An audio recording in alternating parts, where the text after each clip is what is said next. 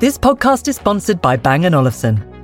A concert recording, a new symphony, even your favourite podcast. It matters how it sounds. Peter Bang and Sven Olufsen knew this when they founded their Danish audio brand in 1925, and their vision endures today. For nearly a century, Bang & Olufsen has been pushing the boundaries of audio technology and continues to sit at the forefront of acoustic innovation, because sound matters. Find out more at bang-olufsen.com/classical.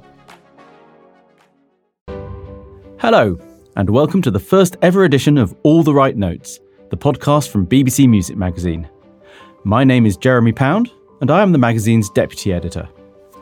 Over the next 8 weeks, I and my BBC Music Magazine colleagues, Charlotte Smith, Michael Beek, and Steve Wright, will be hosting 8 All the Right Notes podcasts.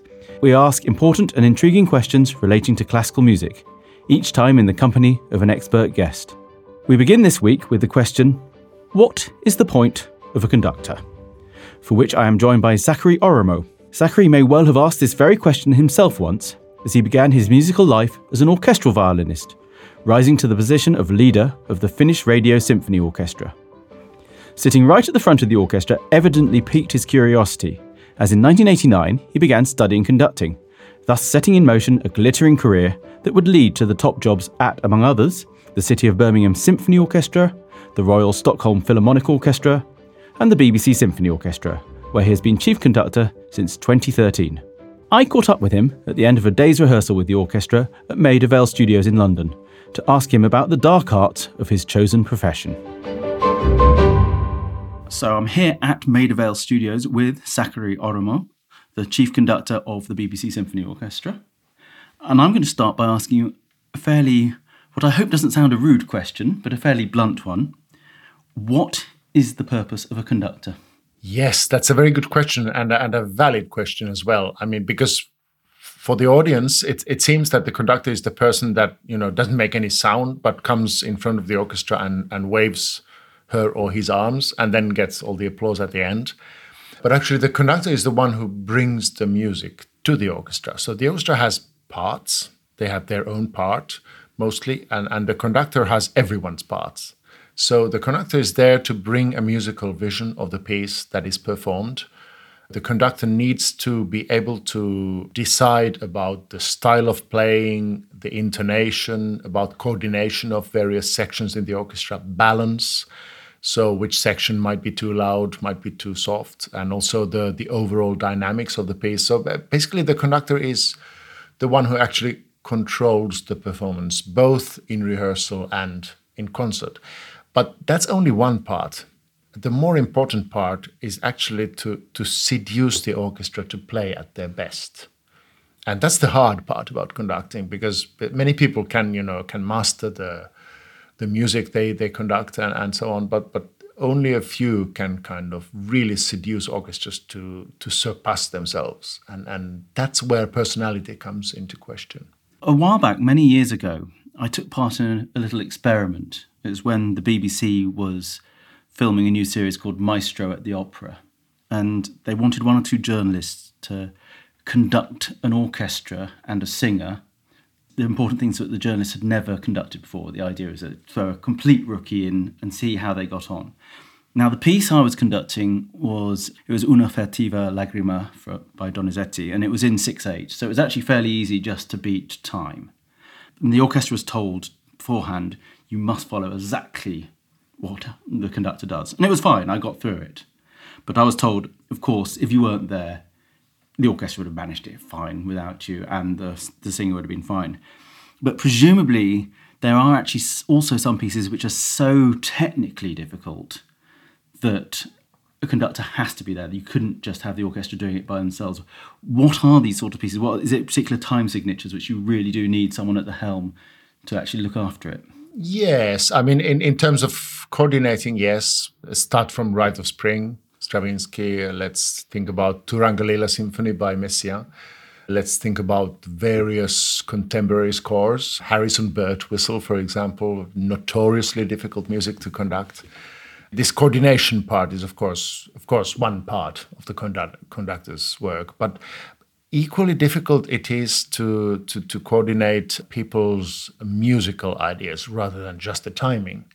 So, for instance, how to make a Brahms symphony sound like Brahms. It doesn't really happen on its own, even though musicians in orchestras are normally very highly educated, excellent masters of their own instruments, and in many cases also great chamber musicians. But it's just to have an overall vision of the sound of the orchestra that is wanted for a certain style of music that the conductor is responsible for. Now, you've got a lovely orchestra to play with on a near daily basis in the BBC Symphony Orchestra.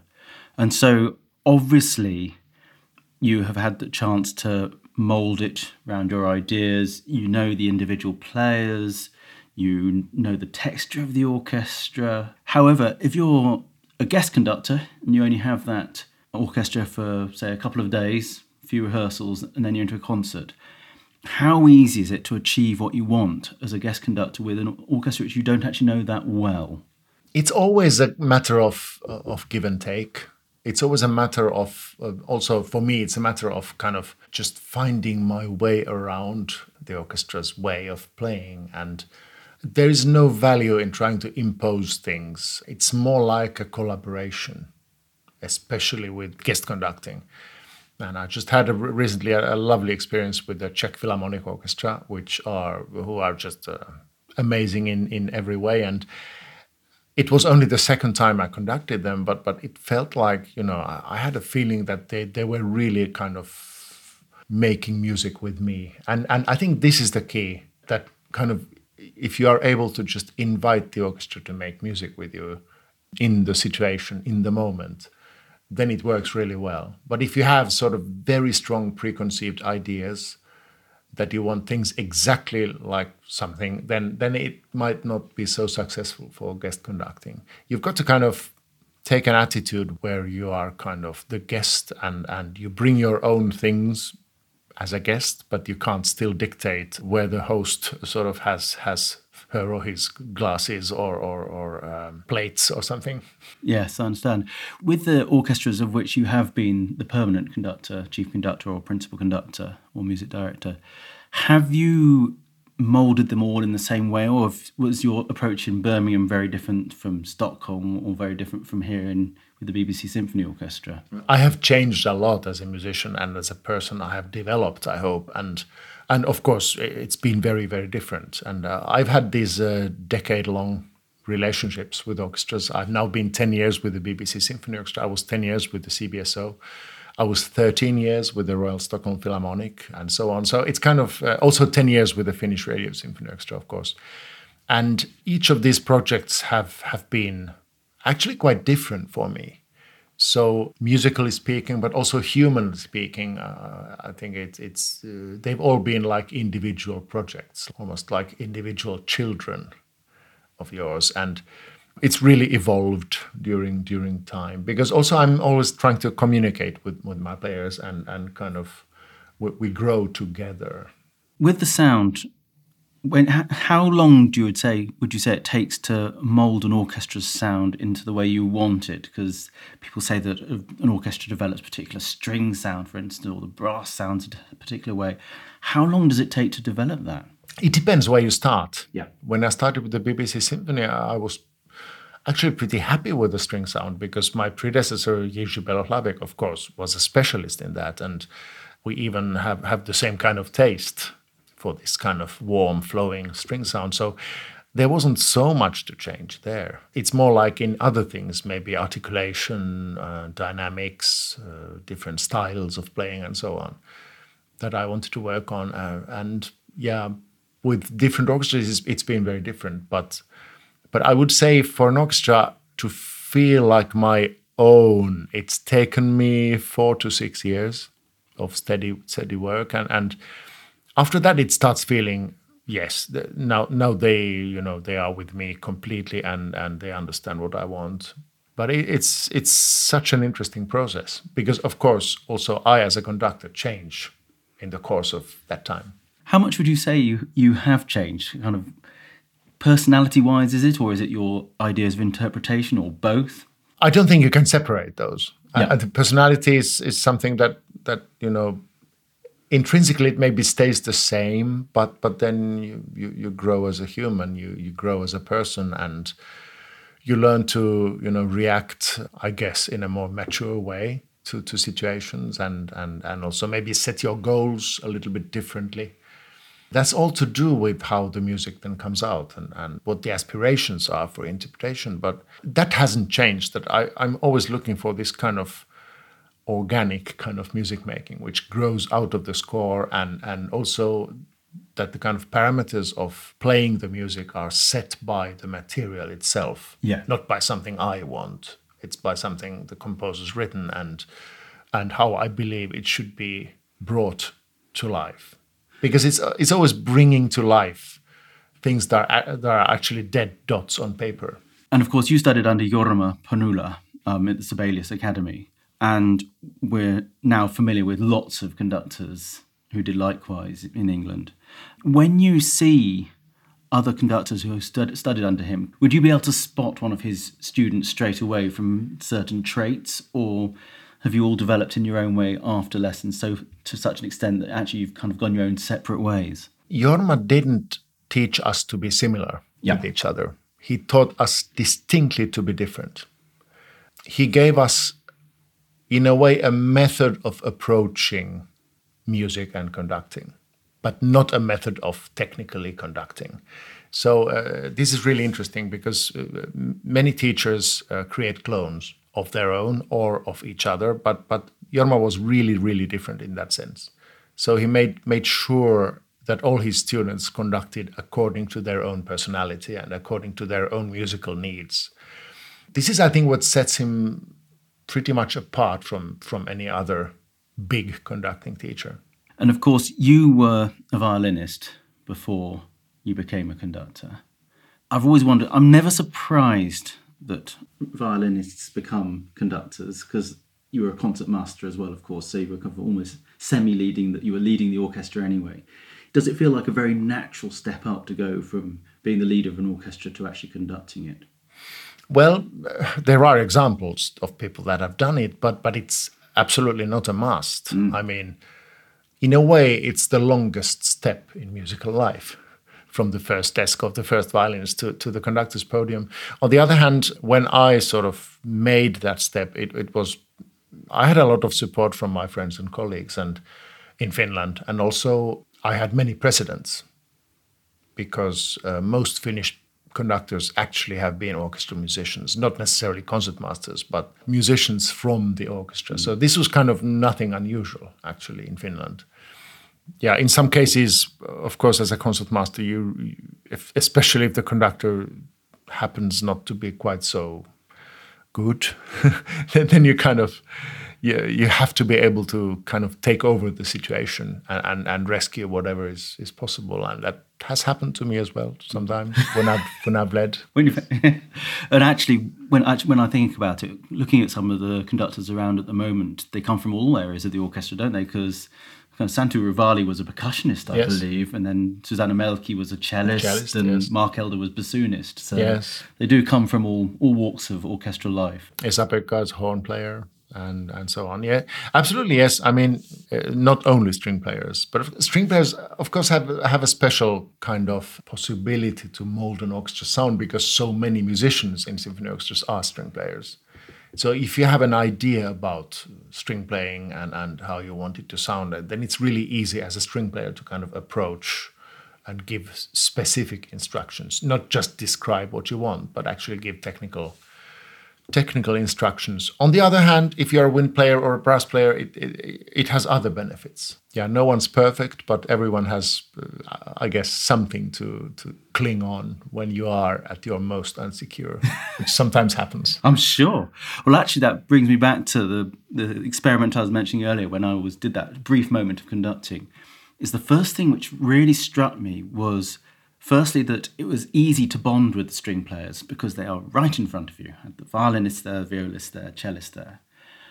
I was also really aware of the huge distance between you as a conductor and the back of the orchestra. The kind of the percussionists and the brass seemed quite a long way away. How do you go about bridging that gap so kind of everyone in the orchestra kind of feels equal and you don't just kind of communicate with the strings the whole time? That's, I think, where conducting technique, the manual technique of conducting, comes to the fore. Because if you are able to be as clear as possible, and also if you're able to facilitate the playing of those who are the furthest from you, then you can say you can master the orchestra. So it's to do with a certain kind of technical clarity and simplicity, because after all, it's only fitting things into a certain time frame. That's what the beat is. And also it's very much about preparation, about how you prepare things. So as a conductor, you always have to be ahead of the actual music. Not in terms of beating time ahead, but in terms of your thoughts. You have to know what comes next, and then you have to be able to prepare it in the right way. Because when it's happened, it's too late to have an influence on that. And yeah, distances can be quite a large issue sometimes. I mean, think about the Royal Albert Hall and maybe a big choral piece where the furthest choristers might be, 100 meters away or something. And I don't think it actually makes such a difference in case that your conducting technique is up to scratch in that sense. And also, of course, your ear needs to learn to be accustomed with the distances and to kind of compensate to the closeness of the strings, physical closeness of the strings, in relation to the far away factor of some other sections. So the strings might sound very loud to you, but actually in the whole they might not sound that loud. And it's also a matter of being able to relativize your ear when you balance the orchestra. How much do you sometimes stand away from the rostrum and go to the back of the hall so you can actually get an idea of what the balance is like? Or is your ear so well sort of tuned from where you're standing anyway that you think you can probably get it anyway? Many conductors use assistant conductors to kind of tell them what the balance is. And I do sometimes as well, of course. And in some repertoires, it's really good to have that. On the other hand, I think a conductor should be able to decide the relative strength of each section from the conductor's podium. So I don't go out too often. Maybe on tour when we have to quickly accustom to a new hall, then I do it more. Now, one question I want to ask about is batons, which is a subject which has always fascinated me. Now, of course, most conductors, I'd say, use batons these days. Some don't. Klemperer famously did and then didn't, or was it the other way around? I can't remember. I think he did and then didn't, mainly because I think he was unable to hold the baton. So for those who don't know about conducting, what is the main purpose of the baton? The baton is an extension of your arm when it works and functions as it should. So the baton is a kind of, because the tip of the baton is thin, but it's very visible because it's usually painted white. I've seen brown ones as well, but they don't work nearly as well. And so the eye kind of catches the movement of the tip of the baton, I think, especially from a distance, easier than the movement of the hand. Of course, because the hand has also fingers, and the fingers might move in their own kind of ways and so on. So if you're not able to control your hand and you conduct with bare hands, there might be problems. On the other hand, the fingers can also be a very good expressive tool. I mean, Carlos Kleiber even used his fingers to kind of create a balance inside a horn section or something, which was pretty amazing. But I would say the baton facilitates playing together, but it's not an absolute must. I mean, you can conduct very well without a baton as well, as we have certainly seen many examples of. But certainly, especially if you have sort of long rehearsal periods, the baton also makes the conductor's movement a little bit physically, a little bit easier. It's less training. On the other hand, it's an art to be able to master the tip of your baton. It's one thing that conductors should think about very carefully, because often the tip of the baton does something else. It's different things from what I want it to do. And it's really to think that the baton is actually just an extension of your arm. Are you very precious about what baton you use? Are you kind of quite happy you could wave anything and you'd be okay with it? I pick up anything I have at hand. and of course, I have a selection at home. I've gathered it over the years. But I've actually come to like more and more very simple, no frills carbon fiber batons that are kind of fairly light and also well balanced. But I can use any baton. I find really. And is it a case that it kind of less is more sometimes? And this is actually where the baton comes in as well. Is that you sometimes see conductors almost criticised for over large gestures, and actually a lot of it is actually knowing how to control it and keep your movements fairly not minimal but not over excessive. Yes, I think so. I mean, the whole process of developing as a conductor is to find simplicity in a way that you don't actually dismiss the complexity of music. But in order to make the complexity of music understandable to musicians, you need to simplify your gestures, your language, your kind of calligraphy, as I like to call it. So you really do just what is needed. And of course, then the personality and the expression comes to play as well. Because I've also seen conductors who master this kind of minimal motion very well, but are totally unexpressive. This is also dangerous. I mean, you need to sort of be expressive. You need to convey with your hands also the emotion of the music, but thereby also making sure that you don't overload your beat with emotional effects. So what do you think when you kind of see that footage of sort of Strauss late in life where he's doing little more than kind of waggling a rather long baton? What do you make of that? Do you think that the musicians were probably on autopilot at that stage? Yeah, if the orchestra would have sounded fantastic, I wouldn't mind it, but I don't think anything I've heard him conduct has sounded all that good. Right. So, I mean, it depends on the result. Yevgeny Mravinsky, he did almost nothing, but the orchestra sounded amazing with him. And of course, Leningrad Philharmonic, he was with them as chief conductor for 50 years with dictatorial powers. So, I mean, yeah, they better sound good. But, I mean, it's more about the attitude, the aspiration. If you have no aspiration, you just go there and manage the time and then go away via the pay box, then yeah, fine, but it's not making music, really. Actually, you mentioned the word dictatorial there, which I just want to bring that up, because there's that famous era of the sort of the scary conductors, the George Shells, the Fritz Reiners of this world, Toscanini. You see less of that these days. And today's conductors tend to be a lot more sort of collaborative, I'd say, with their musicians, a lot more understanding. Kind of. When you actually first set out to conduct, are you aware of the sort of personality you're moulding within yourself? Or is it just organic? You are who you are, and if the orchestra likes you, they like you? Or do you actually go in with a particular mindset of how you want to be perceived by your musicians? I don't work with my personality in that way. No. I'm just how I am, and I'm a very, very egalitarian and democratic person. But I also like very much quality. So, I mean, I find myself being sort of collaborative and respectful to orchestras, but also demanding. And that's a kind of good combination these days, because I think also the musicians are quite different from the days of the George Shells and Fritz Reiners.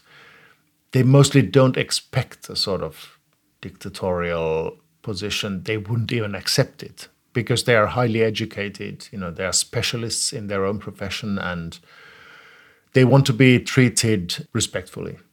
And I think it's quite essential for a conductor today to sort of be able to get the results you need to get, but without a sort of a dictatorial attitude.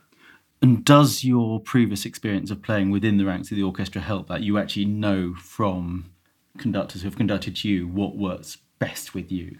Well, I played such a long time ago that I think I've sort of left that behind me in a way. But in the beginning it did, actually. I think it did, yes. So part of that is what we've been saying. It's about building a team, isn't it?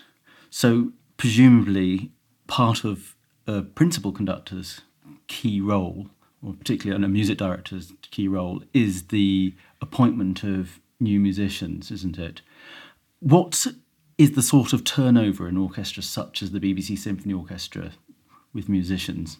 Turnover is pretty minimal, actually, in the BBC. So because this is an orchestra, when you arrive here, you don't really mostly want to go anywhere else. Of course, there are cases that have left the orchestra before retirement to do something else or to play in another orchestra. That does happen, but I mean, it's a pretty small number. Appointing new players, that's also a very democratic process these days in an orchestra like the BBC. So the section has a big say. And also the colleagues, the nearest colleagues, like in the case of a wind player, it's really the solo wind players that form the panel. The chief conductor is asked for an opinion always. And sometimes it can weigh quite a lot, especially if there are two candidates that are kind of quite even and people can't quite make their minds about them. I have sort of clear opinions mostly about players that I want or that I don't want in the orchestra, but at the end, I'm not the one who's making the final decision. I think it's good like that because these people will still be colleagues in the days when I will have gone. So, I mean, they are choosing their colleagues for the long term. And I can't actually think about so many professions where you can be in a sort of such a specialist organization and be involved in actually picking up, choosing your colleagues. It's quite unusual. But I think it's essential for the well-being and development of orchestras these days. Are you expected to socialise with the players quite a lot outside rehearsal time, or is it best to keep your distance? I think it's best to keep a certain natural distance, but that doesn't mean that I couldn't sort of be friendly with some players and discuss quite normally. But I would say this happens mostly in rehearsal breaks or on tour, maybe if there is some spare time. But here at home, I don't really socialize very much with them mostly. But this is actually not by sort of what is expected. It's more like I just like to be quiet and peaceful between the rehearsals. Is there a different dynamic between the relationship between conductor and orchestra, depending on which country you're in? Do you find there's a different national dynamic, or is it actually more with one orchestra or the other? There are cultural differences, and one thing that I always emphasize to young conductors is that they should actually know at least a little bit about the culture where they are going to conduct. So if you go to Germany, you can certainly do a lot of things with German orchestras, but there are also things that you should not say or do or expect them to do. The same applies actually in any culture, in Scandinavia, in Britain, in Italy, for instance, in France. Just to be kind of aware of the culture. And does that apply to audiences as well? Do you have to know how to respond to audiences in different countries, or you play the music and just see what happens? Yeah, you play the music, you see what happens, and there are some kind of characteristics that come into play, of course, and in some countries you have this really exuberant kind of response to playing, and in others it's more reserved, which doesn't mean that they like it less. It's just the way people behave together. But I'm not actually thinking about audience so much.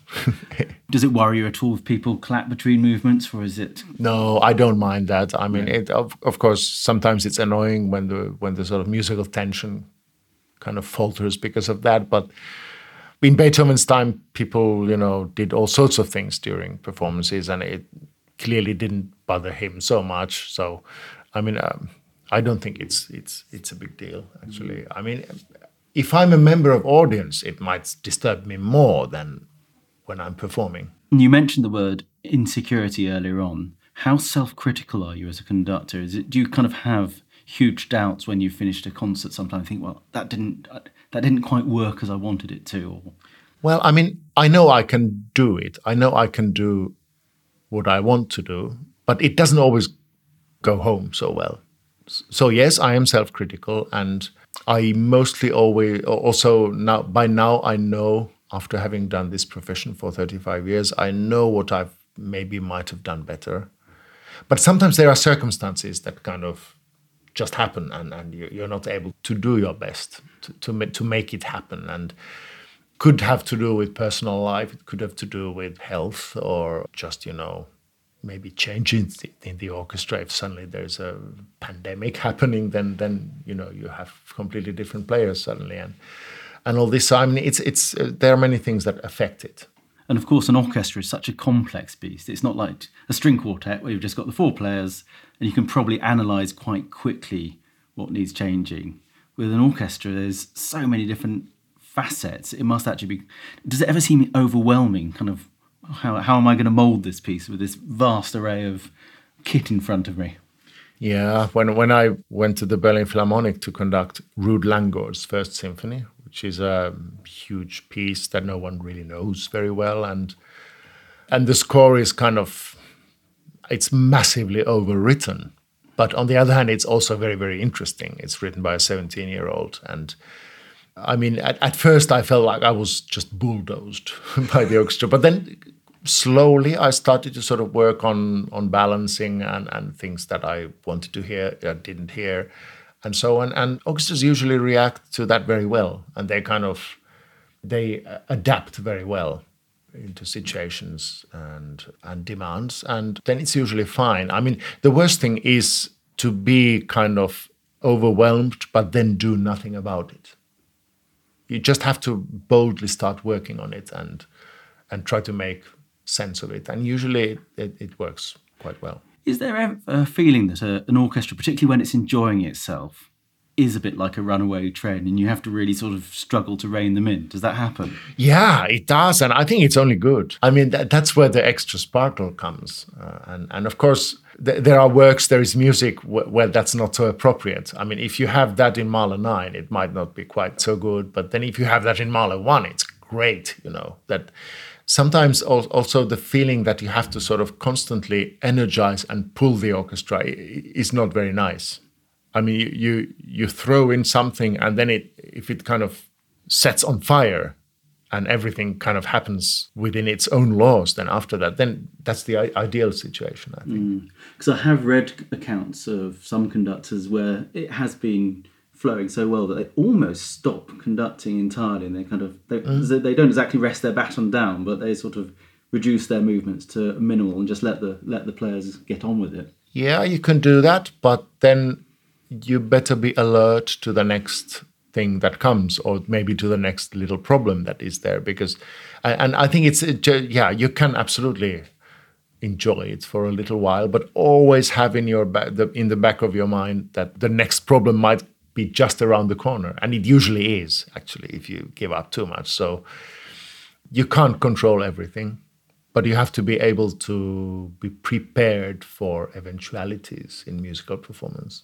And what would you say has been your highlight as a conductor? Is there one particular moment where you thought, this is why I do this job? No, I don't really think about it like that. I mean, in a way, it's a cliche, but every concert is a highlight. And actually, even rehearsals are highlights in a way. And I just try to make the most of it and, serve my purpose as well as I can. But I don't really put a hierarchy on various things. You live each moment as it comes. Yeah, absolutely. Now, finally, you've been very generous with your time, but you mentioned Langgaard just a second ago as being a particularly devilish work to conduct.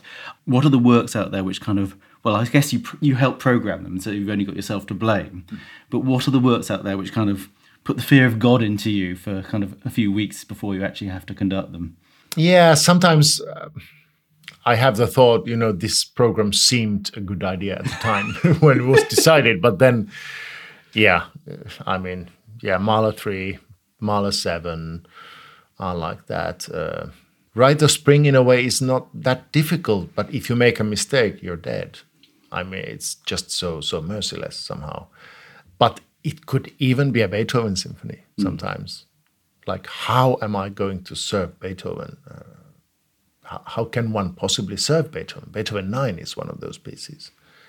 Also because the finale is so kind of bitty and consists of so many different elements and facets. How to make it sort of feel like a whole, like a logical thing. Maybe it shouldn't, I don't know. But I mean, those are the things that you think on a meta level.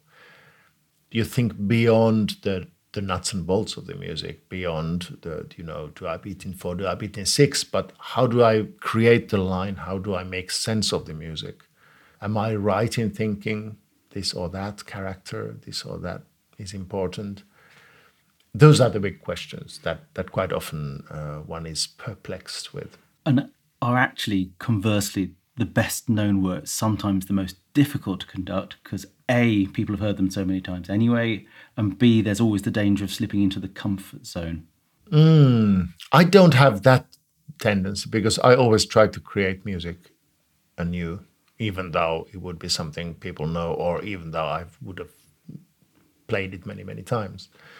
So I'm never in a way in that comfort zone, I think. Other people might think differently, but I'm kind of always looking for new ways.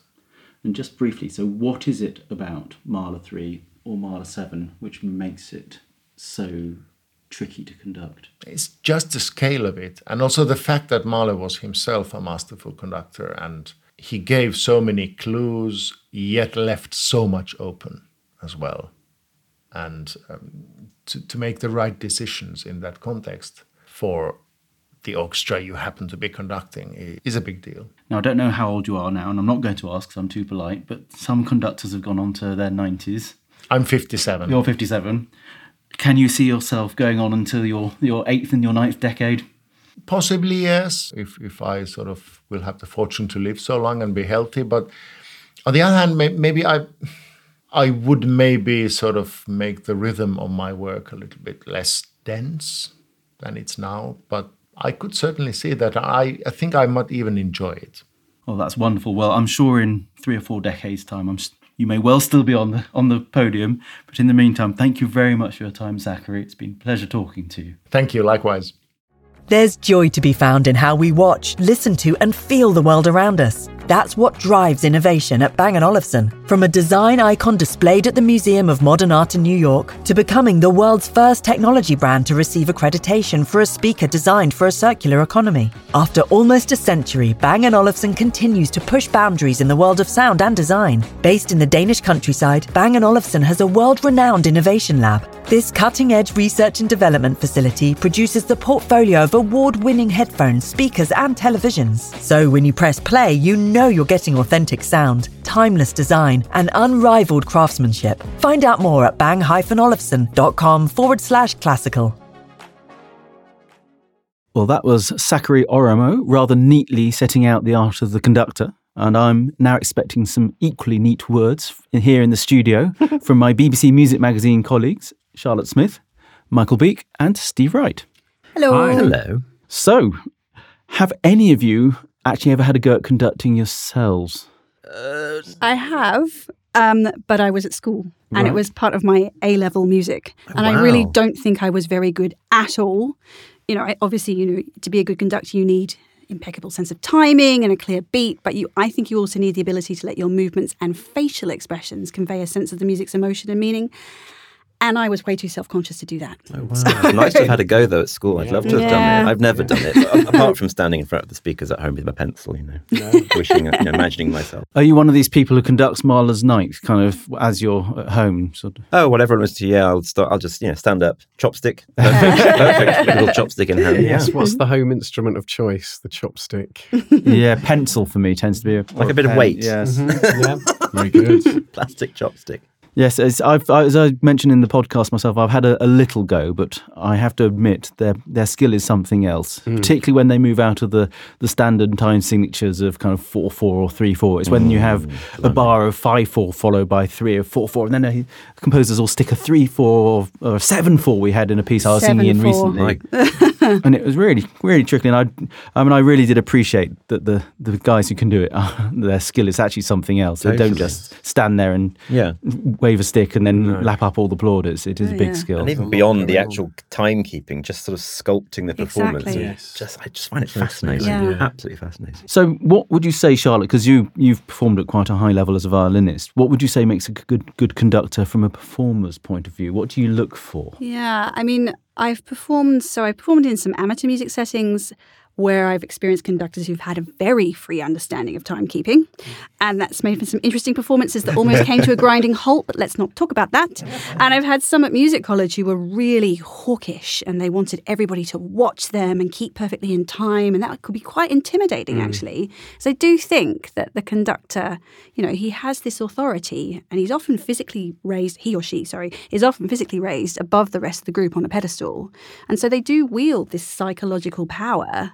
But anyway, I think from an orchestral player's perspective, I want someone who is clear and has a good understanding of the work and tempos, balance of tempos. And I think it's really key that they drive the rehearsal with a sense of efficiency and purpose, because I've also had conductors who spend loads of time on a teeny little bit of music because they're getting really involved in that.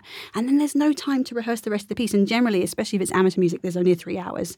And so you need to get through it quite quickly. So, but yeah, somebody who's warm and enthusiastic, basically. Yeah. Coming from a choral point of view, I've sung for when I was younger, particularly for some choral conductors who their beat is really actually quite tough to follow. They seem to be a kind of a world of their own, do choral conductors, and you get these kind of floaty hand movements. You think, well, is that the beat or is what's going on there exactly? And I was actually recently, when I was chatting to the Tallis scholars, I think Peter Phillips, their conductor himself, would acknowledge this. He has a style all of his own. But of course, he works with the same singers week in, week out. And so they know exactly what to look for. And of course, it's mightily effective. But whether you put him in another context, how easy it is to follow, I don't know. Interesting. I went to an event, again, celebrating John Williams in London a few weeks ago, and it was with the former principal trombonist of the LSO, and he sort of divulged that Andre Previn was an absolute nightmare. Really? He just waved his arms very indistinctly when he was trying to keep time, whereas John Williams, he said, was so specific and precise, and said actually he was better than 90% of the conductors they've had conducting them. I just found that fascinating, that somebody who you imagine, would be good, just was quite unclear. And I guess sometimes it's just a conductor who you as a performer bond with. You kind of find some easier, and the violinist might find a conductor really good, and the kind of brass at the back might hate him or her. It could be. It's not always the same for each part of the orchestra, is it? So. Totally. So, do we have any favourite conductors who we like watching or listening to in particular? Bernstein. Bernstein. I love watching Bernstein. He's just so physical, and it's almost like the music is coming out of his pores because he gets so sweaty. But it's just his face, it's the arms, the way he sort of just pumps the air. It's just fabulous to watch. Yeah, definitely. I remember watching a video of him performing Nielsen's Third Symphony, which itself is an exciting piece of work, and he transported by the music, and you can see the violin at the orchestra sawing away like mad, and you can see that there's some incredible energy in the room. He's feeling every single moment. I mean, in recent years, I've really enjoyed watching Marion Alsop at the Proms, actually, because she's clearly enjoying it so much. The orchestra loves her, the audience loves her, and so it's just this really joyful experience, which is what you want the music to be. So, yeah. One of my favourites to watch, and he's not Flavour of the Month at the moment, is Valery Gergiev. However, someone who is still Flavour of the Month is someone who's actually studied with him, and that's Gian Andrea Nozeda, the Italian conductor. And again, he's very emotional, and you kind of see him standing on his tiptoes occasionally, and he's just worth watching by himself, but he gets the results. It's brilliant. But you can take things a little too far as a conductor with kind of hand movements and gestures and face movements and gurning.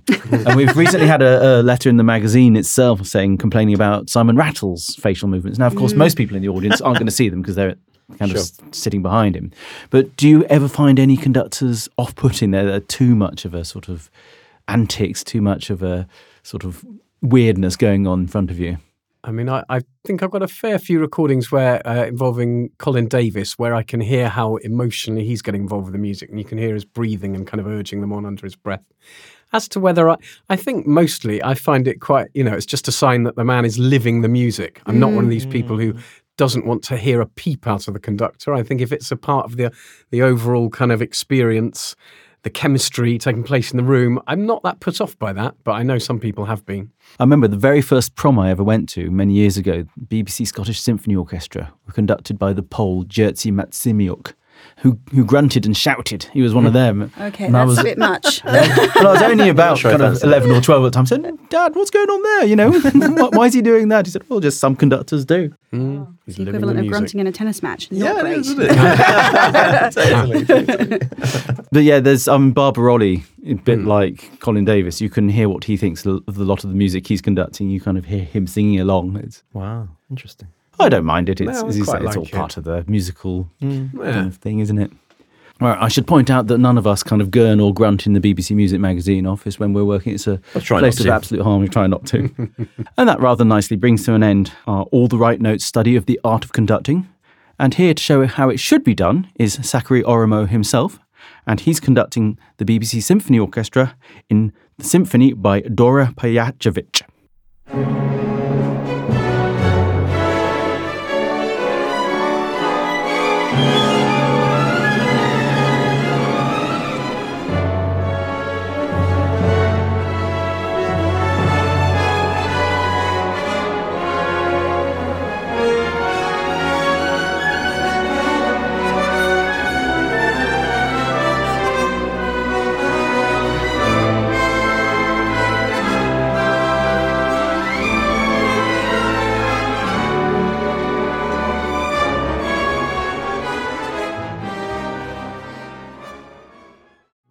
Do you want to be part of a global community of people who are passionate about sound? Join the House of Bang & Olufsen for the latest news on sound innovation, as well as invites to exclusive events, special offers, and behind-the-scenes content. You'll also be the first to receive information about new and limited series products, from atelier editions to highly coveted collaborations. Sign up today at bang-olufsen.com/classical.